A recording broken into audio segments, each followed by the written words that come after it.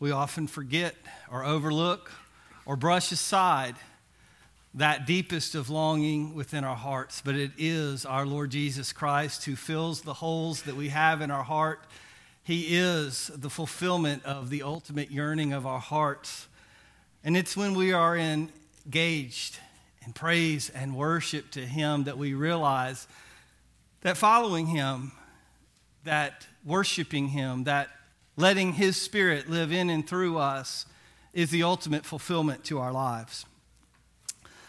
I want to invite you this morning to take your Bibles and turn to Psalm chapter 1. And we're going to be reading Psalm chapter 1, verse 1. Actually, I've been using the NLT version recently for the past several months, maybe over a year now. But today we're going to be reading out of the New King James because it's pretty similar to the way I learned this chapter years ago in the Old King James.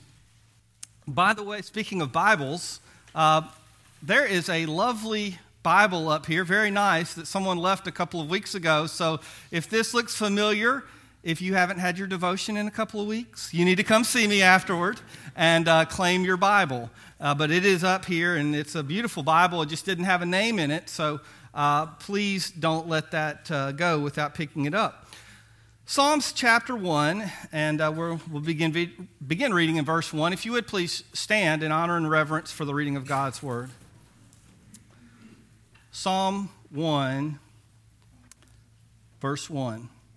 Blessed is the man who walks not in the counsel of the ungodly, nor stands in the path of sinners, nor sits in the seat of the scornful. But his delight is in the law of the Lord, and in his law he meditates day and night. He shall be like a tree planted by the rivers of water, that brings forth fruit in its season, whose leaf also does not wither, and whatever he does shall prosper. The ungodly are not so, but are like the chaff which the wind drives away. Therefore the ungodly shall not stand in the judgment, nor sinners in the congregation of the righteous. For the Lord knows the way of the righteous, but the way of the ungodly shall perish. Heavenly Father, we pray that you would take the reading and proclamation of your word and bless it, use it by your Spirit. May our spirits be open and sensitive to your work, and may you make us more like Jesus, and may you put us on the right path. We ask these things in Jesus' precious name. Amen. You may be seated. There is a near certainty that through the next few weeks, as what I call graduation season gets rolling, you're going to hear some certain words over and over again. I pondered a little bit this week about graduation speakers. That is an interesting job. Now I'm a speaker, and I know that not everybody is always completely interested in everything I have to say, but hopefully there is at least a small percentage of you that came here today saying, wonder what Brother Tim's going to say today. But nobody goes to a graduation to say, I can't wait to hear these inspiring words that are going to be given to me by the Board of Education superintendent or by Mayor so-and-so. No, we're there to see Sweetie graduate. We want to see our child or our neighbor or our grandchild graduate, and we're hoping and praying that they get through those speeches as quickly as possible. Well, maybe there is some similarity, quickly as possible. I've heard that before, but you will hear, most likely, if you go to one or more graduations this year, you will hear these words.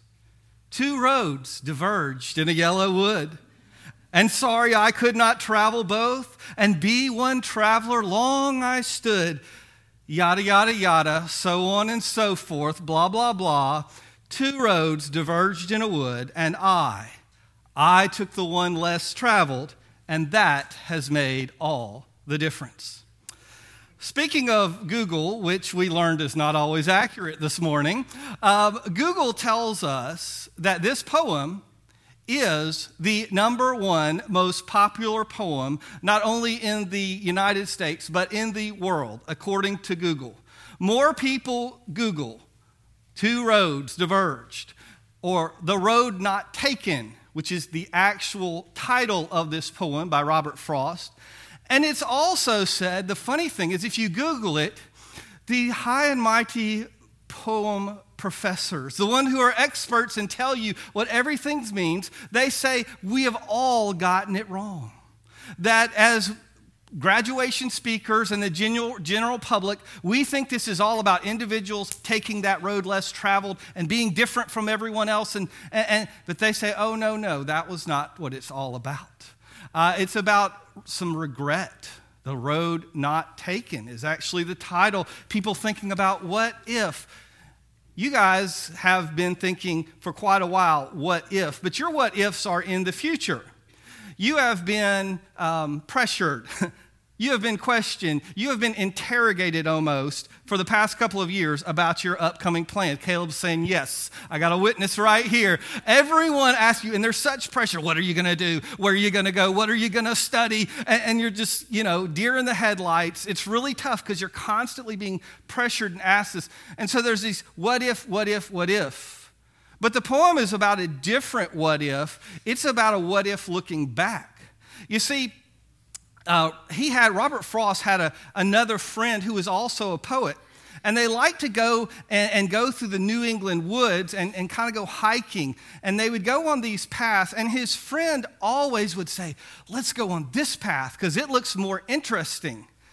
But every time they would get to the end of the journey, and he'd say, I bet that other path was better. I bet that there was such beautiful things on that other path if only we had gone that way. And so Robert Frost actually made that poem kind of as a little jab at his friend, but also letting us know that there's times in life in which we say that this path that we took made all the difference, but we don't always know what the other path is. We have no way of knowing what if I hadn't gone to this college but gone to this one. What if I hadn't chose this career. We think we know, we imagine, and lots of times, my life would have been so much better, but we don't know that. We're not guaranteed the certainties. But it is comforting to know that although I cannot stand here and tell you today exactly what career, who you should date, where you should go to school, you're going to have to figure those things out with lots of help from mom and dad. But I can tell you that there is a divergence of the roads.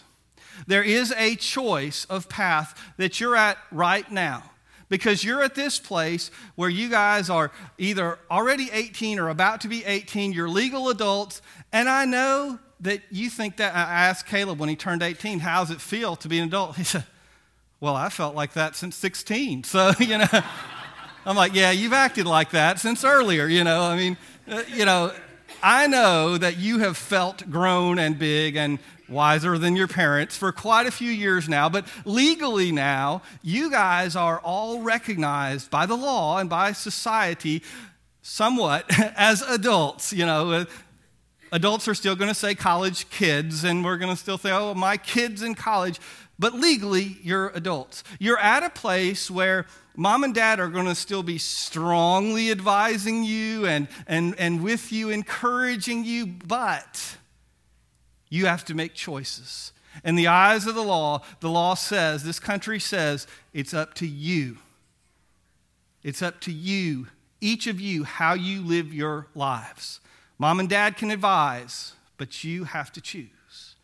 And the Bible tells us that there are two paths ahead of us. Two choices. In Joshua, God puts it this way: I've set before you life and death, curses and blessings. In Psalm 1 that we read, which is an introduction to the whole book of Psalms, it's basically saying when you read all the Psalms, all this wisdom literature, much of it came from King David and other people, there's two paths, two roads in life. And if we're honest, none of these adults in here, even the angelic grandmothers in here, none of them have stayed on the right path the entire... I said angelic grandmother, and Judy looks over at Jeff and he looks at her. I like that. We like to think of our... Yeah. None of us, let's say, stay on that correct path all the time. But to the degree that we stay on God's path or the world's path, the path of Christ or the path of the enemy, the degree that we stay on one path or the other really determines our destination in life. Andy Stanley did a series called Destinations, and I love what he said. He said, there is a principle in life called the principle of the path that you cannot violate. All the wishful thinking in the world cannot violate this path. The principle of the path is this: direction determines destination. Direction determines destination. Therefore, if I go north, I don't care how much I say, I want to go to the beach, I want to go to the beach, I want to go to the beach, I'm not going to end up at Gulf Shores if I go north, because my direction is sending me towards Memphis or somewhere else up north.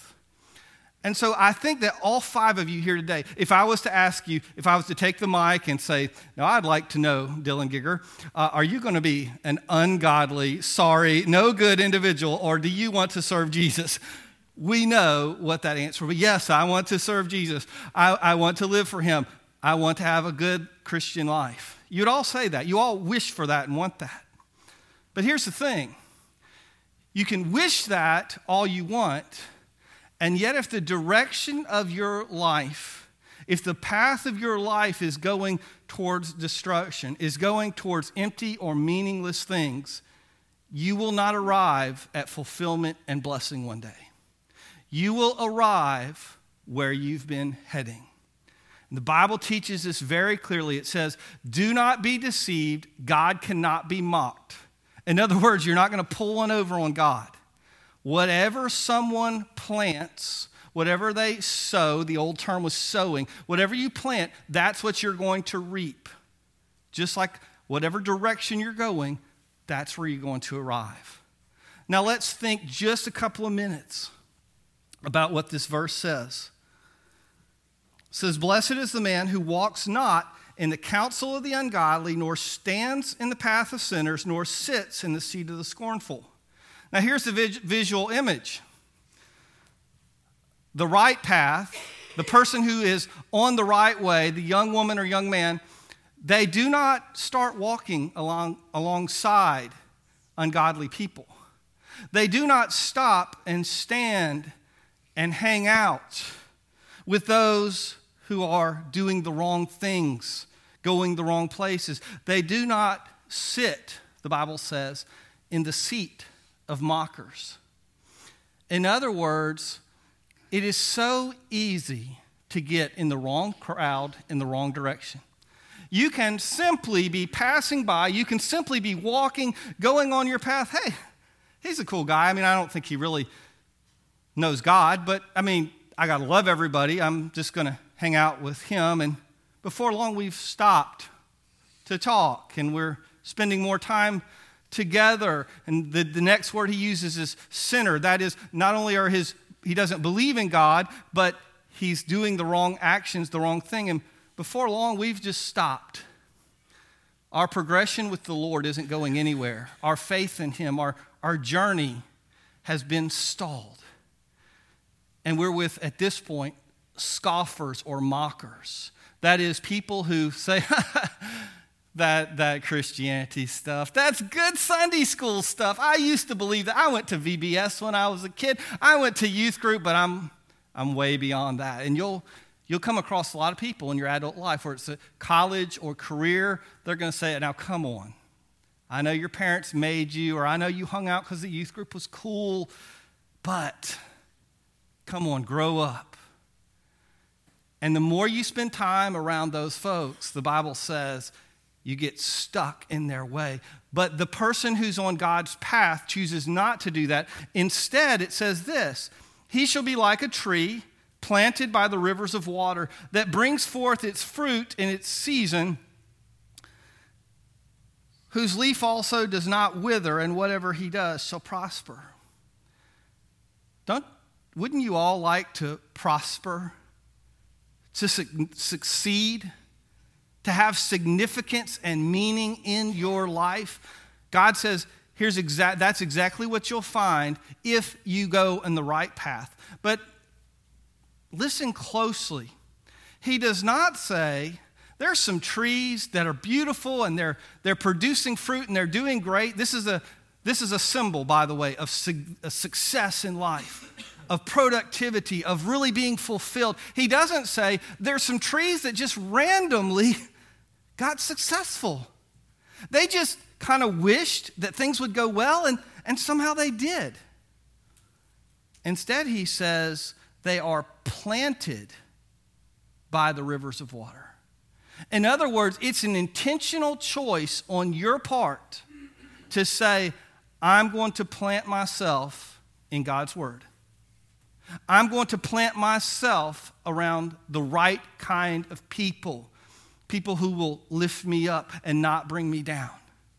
I'm going to plant myself in the path that God wants me to be in. So, the path of blessing and the path of cursing. You can easily end up over here by mistake. You can wander into it. Jesus said, broad is the path that ends in destruction, and many find it. But he said, narrow is the way that leads to life, and only a few, because there's only a few people who actually say, I'm going for it. I'm going to live just as God called me to, intentionally. And then he says, you know those blessings? Those trees, they're rooted, they're permanent, they've got something of substance to them. He said the ungodly are not that way. Life for them doesn't look that way. He says this, they're like the chaff that the wind drives away. Now, you thought your tests were over, right? You said, I'm a senior, I'm exempt, I don't have any more tests, but you've got a final test right now. I want one of the five of you to tell me the definition of chaff. C-H-A-F-F, chaff. Oh, I think I hear something. The debris off of the farm? The straw, the hay? Very close, very close. I had to look it up too, by the way, okay? Chaff. Because I don't know about you, but I've never messed around with any chaff that I know of. It wasn't something that I did. Chaff, when I looked it up, I did think it had to do with wheat, and it can, but also with corn. You can call either one. It is when you thresh it or winnow it, when you get rid of the garbage, it's the junk that's light and fluffy, and it just blows away. Now imagine if you decide, I'm going to celebrate graduating, and you're really weird in the way you like to celebrate because you say, I'm going to get some Rice Krispies. And I'm going to take these Rice Krispies and I'm going to throw them in the air and I'm going to show to the world how much I've accomplished by catching them all in my mouth. You're going to let them all fall down in your mouth. Imagine you go to do that and you're sure you can do it. You toss them up and you're waiting and then the wind blows. Snap, crackle, pop. There they go. They're all gone because they're so light. They have no weight to them. There's no permanence. They all blow away. Well, this was the junk that came off of the wheat or the corn. It wasn't the real stuff. I mean, it may have looked good. Oh, that's golden and flaky. Sounds like a potato chip. It looks good, but if you took a bite of corn and, you had not shucked it, you had not cleaned it yet, it wouldn't be very good. If you took a bite of grain and the chaff was still on it, it wouldn't be good. Now, I don't know like I said, I didn't know what chaff is. I didn't know about threshing or winnowing, but I grew up with pecan trees at my house, so I did know about pecans being cracked and blown.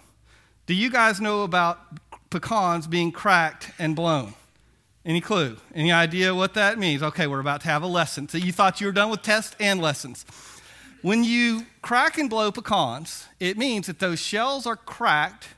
Now that makes sense. It's, because they're hard to crack and you don't have to, they're already cracked, but it's cracked and blown. Why do you want to blow the pecans? Well, there's these beautiful little narrow ridges in pecans. They look so nice, but they have this stuff in them. Is there a word for that stuff? Does anyone know what you call that stuff? I don't know. Bitter. Yeah, the word is bitter. Because if that stuff has not gotten blown out, if it hasn't been removed, you take that pecan in your mouth and you say, oh, this is going to be great. And you eat it and it tastes horrible. You spit it out. It's one of the worst things you can imagine. It ruins the whole taste. And what that reminded me of is in this life, you can have a lot of good intentions. You can really want to do well. But if you aren't very serious about getting rid of the junk in your life that keeps you from the right path, then life can turn out bitter. The rest of your life can be good, but a few small things, and let me tell you, that stuff in pecans, it's really small, it's really narrow, but just a small amount of it harms your life.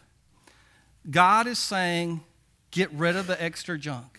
It's why he says in the book of Hebrews, he said, get rid of every thing that ties you down, the sins that entangle you, and the extra weights. So get rid of the bad stuff, and you know it's bad, but also there's some extra stuff. It's not really bad. It's just extra. And you're going to go off into your career, or you're going to go off to college, and you're going to be tempted to get involved and to do everything in the world. And before you know it, you're beat down, you're weighted down, because you got too much extra stuff. And it's not extra in the good way. It is bad stuff that weighs you down. So here you go. In this life, there is a path before you. You don't have to be in a yellow wood, but there are diverging paths wherever you go. And you may not know what's the best career, what's the best person to date. You may not know a lot of things, but you always know that the right path is the path that God leads you on. It's the path of doing the right things that you've been taught in his word. And how do you remember those things? How do you know them? Here's the final thing I want to say. The most important thing in this whole chapter. Listen to this. In verse 2, but his delight is in the law of the Lord, and in his law he meditates day and night. How do you make sure, if you're not constantly at church, if you don't constantly have your youth minister or your pastor or your parents with you, how do you make sure that you choose the right paths in life? King David said, you do it by keeping yourself in God's word. And you may not always be reading it 24/7, but he says be thinking about it. That's what meditating, mulling it over. What is God's will, his plan for my life? What has he been teaching me? And that's how you choose the right path, the path of blessing and significance for your life. And that's the choice that I hope you'll make, the path that you'll go on each and every day as God blesses you in your future. Let's pray. Heavenly Father, God, we're so thankful for these 5 people. God, you've done amazing things in their lives and the families' lives to bring them to this point. And a lot of those things have been fun things,